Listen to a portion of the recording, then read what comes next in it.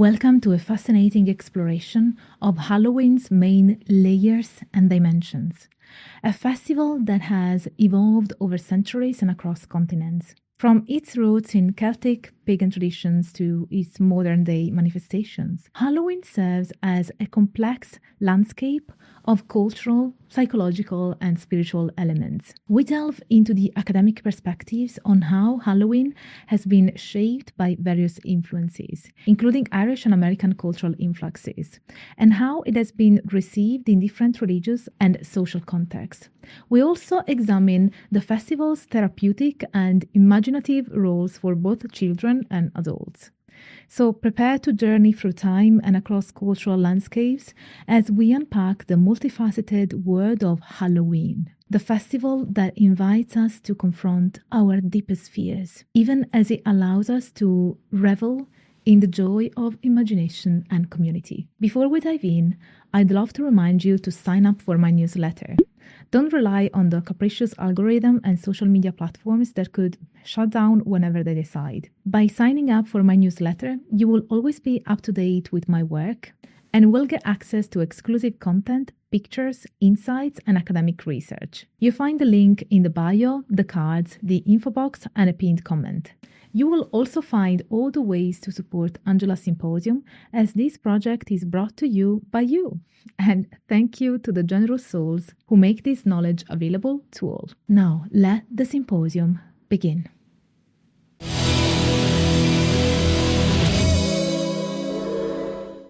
Hello Symposiast, I'm Dr. Angela Puca, Religious Studies PhD, and this is your online resource for the academic study of magic, esotericism, paganism, shamanism, and all things occult.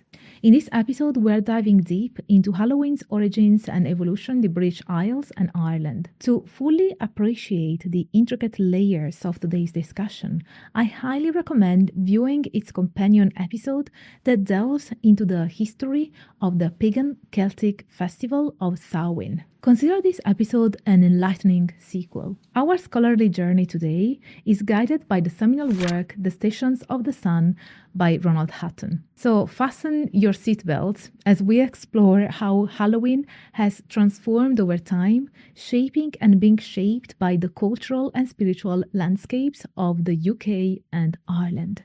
By the close of the Middle Ages, the Christian celebration of the dead, variously known as Hallowtide, Hollontide, or Allantide, had evolved into a grand event, especially in England. The rituals were elaborate, involving special attire, processions, and an abundance of candles and torches. Churches would often go to great lengths to make the occasion memorable, such as hiring musicians. The ringing of church bells was a significant part of the evening, intended to comfort souls in purgatory. This complex of rituals faced challenges with the rise of Protestantism, which rejected many of the underlying beliefs, such as purgatory and the intercession of saints. Although the practices survived the reign of Henry VIII, they were increasingly suppressed under Edward VI. The custom saw a brief revival under Queen Mary, but faced its ultimate demise during the Elizabethan Reformation. Despite its official prohibition, the tradition was so deeply ingrained that people continued to practice it, leading to legal repercussions well into the 1580s. The struggle to suppress this ritual was one of the most protracted in the Elizabethan era, highlighting the tension between religious reform and deeply held popular beliefs. In the early 19th century, people in the Lancashire parish of Whalley developed a ritual known as Tinlay to pray for the dead outside of churches. Families would gather on hills near their homes at midnight before All Saints' Day, lighting a bunch of straw and praying until the flames went out. This practice was not limited to Lancashire.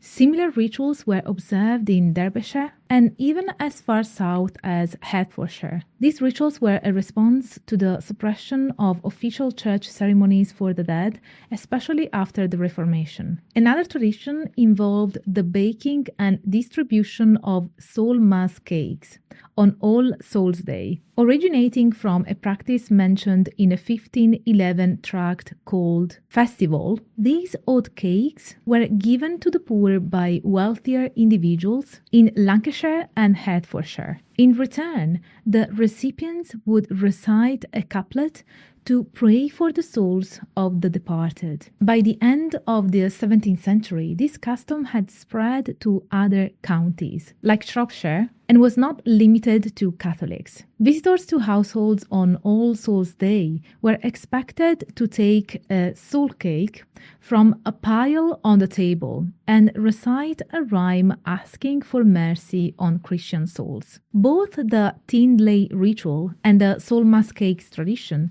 represent adaptive strategies people employed to continue praying for the dead, despite the official religious changes that discouraged such practices. These customs also served other functions, such as protection and purification, indicating their multifaceted roles in the communities where they were practiced. By the 19th century, the custom of souling or soul caking had evolved into a practice where groups of poor people, often children, would go door to door on All Saints or All Souls' Day, asking for food or money.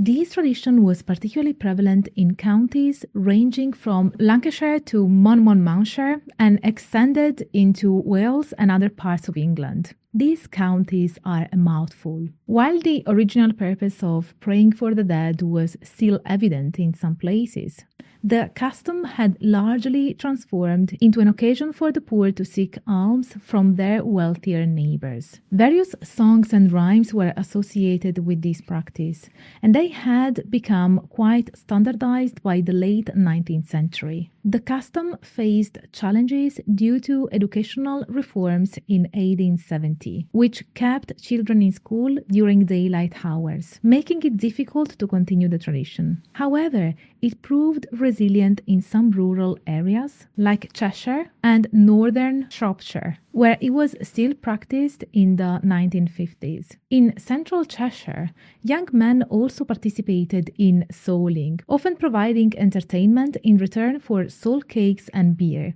They performed plays that integrated local legends and characters, creating a unique form of the English mummers' play. Although the tradition waned towards the end of the century, it was revived in some areas and has been the subject of academic studies, particularly focusing on the sociology of revived seasonal customs. The Anthropos play, a form of mummers' play, has evolved from a profit-driven entertainment in an agricultural setting to a genuine ritual maintained by industrial workers for the sake of tradition. The play serves to reinforce community identity, especially as Anthropos is on the edge of an expanding industrial area. The play's characters are peripheral and economically unproductive, contributing to a sense of disharmony that ultimately defines and reinforces the community. This evolution of the Anthropos play reflects broader changes in how communities adapt customs originally intended to comfort the dead. While some of these customs have faded away, others have been transformed to meet the changing needs of communities. By 1928, the Church of England had restored the Feast of All Souls as a commemoration of the dead, but this was overshadowed by the Armistice Day, which became a national festival to honor the sacrifices made during the First World War. Initially, the mood of Armistice Day was uncertain, but by 1928, it had settled into a solemn commemoration characterized by mourning, sacrifice, and redemption. This shift was influenced by a general mood of revulsion against war and was well suited to a season naturally associated with death. The focus of commemoration shifted further to church services on Remembrance Sunday during the Second World War, reflecting the emotional intensity that once accompanied All Saints' Night.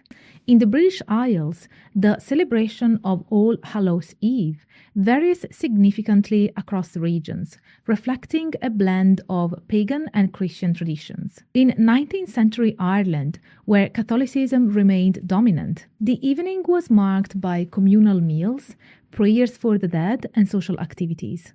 The Highlands of Scotland also considered the night as a significant occasion for family gatherings, although prayers for the dead were generally absent due to the Protestant majority. In Wales, some rituals blurred religious boundaries, such as leaving bread on the windowsill for ancestral spirits.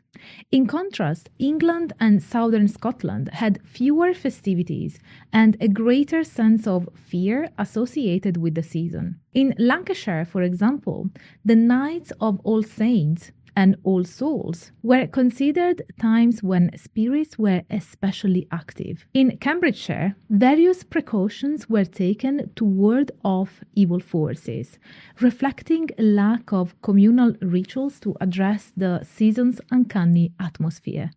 A common feature across Ireland, northern Scotland, Man, and Wales was the practice of divination, particularly concerning matters of death and marriage. Methods like casting nuts into fires were widespread and date back centuries. The night was also marked by the appearance of mummers or geysers, who would go about in costumes. These figures were especially prominent in Ireland, where they sometimes collected for the feast, and in Scotland, where they were allowed to exercise great freedom in the houses they visited. Overall, the celebration of All Hallows' Eve in the British Isles is a complex landscape of traditions reflecting both regional and religious influences. In Wales, late 19th century Halloween traditions included young people cross-dressing and going house to house singing verses. Some of these verses were riddles that referenced spectral figures like the White Lady, who may have pagan origins. In Montgomeryshire, men dressed in sheepskins and old clothes, calling themselves hags, figures rooted in Welsh folklore. These characters were often frightening and were eventually curtailed by the police. In Ireland and parts of Scotland, Halloween was also a time for pranks, such as banging on doors or turning animals around in their shafts. In County Waterford, the night was even known as Mischief Night. In northern Scotland, such customs date back to at least 1736. Turnips or Magel wurzels were traditionally hollowed out to act as lanterns, often carved with faces to represent spirits or goblins. These were common in Ireland and parts of Scotland and Somerset. In Somerset, they were known as spunkies or punkies, names also given to balls of ignited marsh gas. These lanterns were sometimes used to scare people and were associated with death. In England, Halloween celebrations were relatively muted until the 20th century. The situation changed dramatically in the USA with large-scale Irish immigration in the 19th century, which brought intensive Halloween celebrations. By the first half of the 20th century, Halloween had become a national festivity in the USA, complete with treat-or-treating and pumpkin lanterns, influencing celebrations in other parts of the world, including England. By the mid-20th century, Halloween had become a major festival in England, particularly in areas with strong Irish influence or existing local customs. Its popularity continued to grow throughout the century, largely influenced by American traditions, and it has now become a national feast focused on the supernatural. However, this rise in popularity has not been without controversy. Starting in the late 1980s, evangelical Christian groups, particularly in the Protestant denominations, began to criticize the celebration of Halloween, especially in schools. Their argument generally revolves around the idea that Halloween glorifies evil powers and is fundamentally un-Christian. These criticisms raise interesting points for historians. For one, it's noteworthy that in a modern pluralistic society, some Christian groups are uncomfortable with a national festival that lacks an overt Christian component. Secondly, the history of Halloween is deeply intertwined with Christian traditions, particularly the Roman Catholic Feast of the Dead. Making the claim that it is un-Christian either misinformed or disingenuous. As Ronald Hutton here explains, the criticisms can also be understood in a modern context. Halloween challenges contemporary industrial society's discomfort with two phenomena: the supernatural and death. While the supernatural is officially denied, yet still captures the public's imagination, death has become increasingly medicalized and sanitized, lacking any ritual function. In this context, Halloween serves as a counterpoint, bringing these taboo subjects into the open. Dressing up as monsters during Halloween serves as a form of play therapy for children, helping them confront and understand the unseen and sometimes frightening world of dreams. This contributes to a balanced development of their personalities. For adults, the festival offers a break from conventions, allowing them to engage in fancy dress parties, enjoy firework displays, and partake in other childhood joys. Halloween is a time for tricks, games, and tapping into the realm of myth and imagination, which are crucial for maintaining mental health and fostering creativity. Rooted in a Celtic pagan past, the festival preserves the ancient custom of an end of summer feast. Rather than being feared, Halloween should be embraced as a time for both children and adults to come to terms with their fears of change and death. It should also be a time for celebration, storytelling, and games, serving as an opportunity to laugh in the face of adversity and challenge the darkness of winter. So, from your esotericism doctor, happy Halloween or Samhain. This is it for today's video. If you watched until this point, leave me a pumpkin emoji. Now, my dear symposiast, this project of delivering free academic knowledge based on peer-reviewed scholarship can only exist thanks to your support. So if you have the means and want to offer this knowledge to all, please consider supporting my work with a one-off PayPal donation by joining membership, my inner symposium on Patreon, my coffee, super thanking me in the comments, or buying my merch. You also find all the services that I offer on my website, drangelapuka.com. All links are in a pinned comment, in the description box, and in bio. Also, don't forget to sign up for my newsletter to get to know me better through my personal reflections and ponderings over my academic work on all things esoteric. If you like this video, don't forget to smash the like button, subscribe to the channel if you haven't already, activate the notification bell so that you will never miss a new upload from me, and share this video around, because the symposium really needs to grow. Thank you all so much for being here, and stay tuned for all the academic fun. Bye for now. Today we hold the ground, we'll never